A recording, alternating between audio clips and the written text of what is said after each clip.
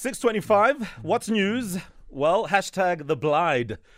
It's a residential, a complex somewhere out in the Pretoria area. And one of the cool things about this place is that it's got a whole beach. Oh, yeah, that lagoon is absolutely stunning. I mean, of course it's man-made, but the bottom line is it's become the center of attraction for those who have chosen to buy property in there, either to live or rent it out, and even for non-residents who want to come through and just hang out as guests of those who live there, etc.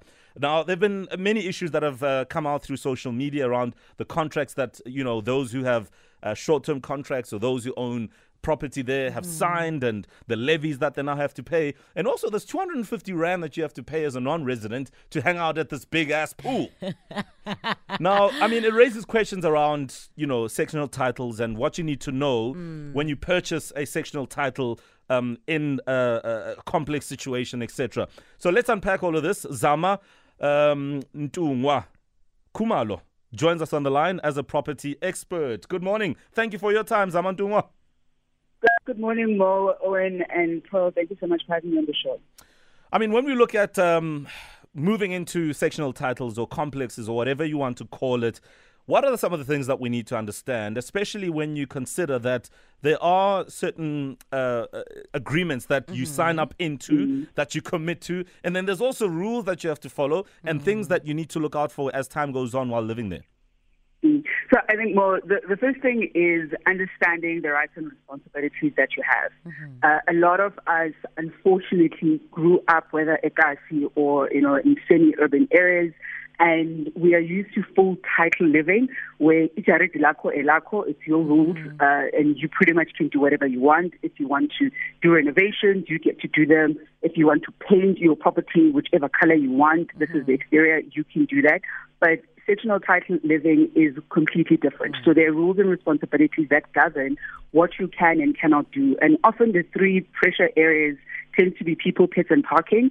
And I mean, this is one of those topics that we can get into for a very long time. But you do tend to find that with parking, there isn't enough parking, and there's a lot of issues with people. It's even how many people you can have in your unit staying at a time. So if you wanted, for example, to buy it for investment purposes, and you thought uzosquasha abantu in and have 8 people staying in the 2-bed, there are typically rules around how many people can stay in there. So having a grasp of what the rules and responsibilities are is so important, because a lot of us unfortunately don't know them because we don't ask for the rules and end up getting fined by the trustees, and you can't plead ignorance if you didn't know the rules. Zamantungwa, let's quickly talk about the sort of the role of the body corporate, the role of the trustees, and your responsibility as owner.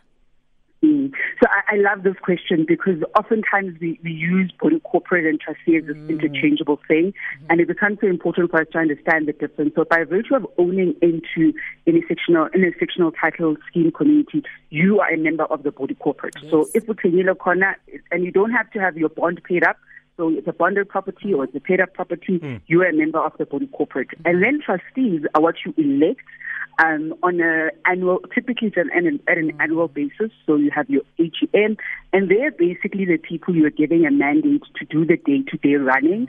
The trustees would typically also appoint a managing agent that would administer the finances and make the payments physically. So at the when you have to do electronic payments, for instance. So really getting a grasp of who does what, and the mandate that you give to trustees is so important. Sure. When I look at as a property owner of a unit within a sectional or communal living type of setup, you would be allowed to sort of trade or have some sort of business going on. And I think with COVID, it made things much simpler, because a lot more people have been working from home, right? But are the rules flexible to that? Are the rules bendable? To what extent do owners or the trustees have flexibility over what can change and when it can change? So the rules aren't set in stone, and I think that's an important thing for everyone at home to bear in mind, because you as the owners are able to change them. So again, it's the thing of when there's an annual general meeting, if you want the the rules to be reviewed. You would typically need a special resolution. It would need about 75% of the owners to change the rules. So if there are certain provisions, in the rules that you don't like, you can band together as owners to make sure that they are changed. And it is a numbers game, unfortunately. But I think the big thing, they're not set in stone. There are ways to go about changing them. And very quickly, Zama, before we let you go, speaking of numbers, making people who don't stay in a particular complex or unit pay money to utilize some of the services or facilities in there. Does that make sense to you? And how do you see all of that? I'm going to shy away from talking about, the Blyde in particular, because I know that this is in reference to the Blyde. In principle, as I said, previously, if the rules are decided by a particular percentage, those provisions are possible. And it's unfortunate with certain people who live in, particular complexes or estates, because they may not be happy with it and they may not have the numbers. I think the big thing that I leave, because I know it's time for us to wrap up, is get involved. So as owners in different, sectional title schemes, get involved, attend the AGM, understand the finances of your complex, ask questions. And I think this is one of the big things that a lot of us who live in these places, we don't get involved, we don't attend AGM, they never correlate, decisions are made without us being active, and then we want to cry city, we were just sent emails. So do get involved as much as possible. You are the ones who are able to shape how your sectional title scheme communities run. Zama, this has been such a great conversation, and I'm happy to get you back on the show and to talk about more issues around property as we all try and get the land back. Thank you so much for your time.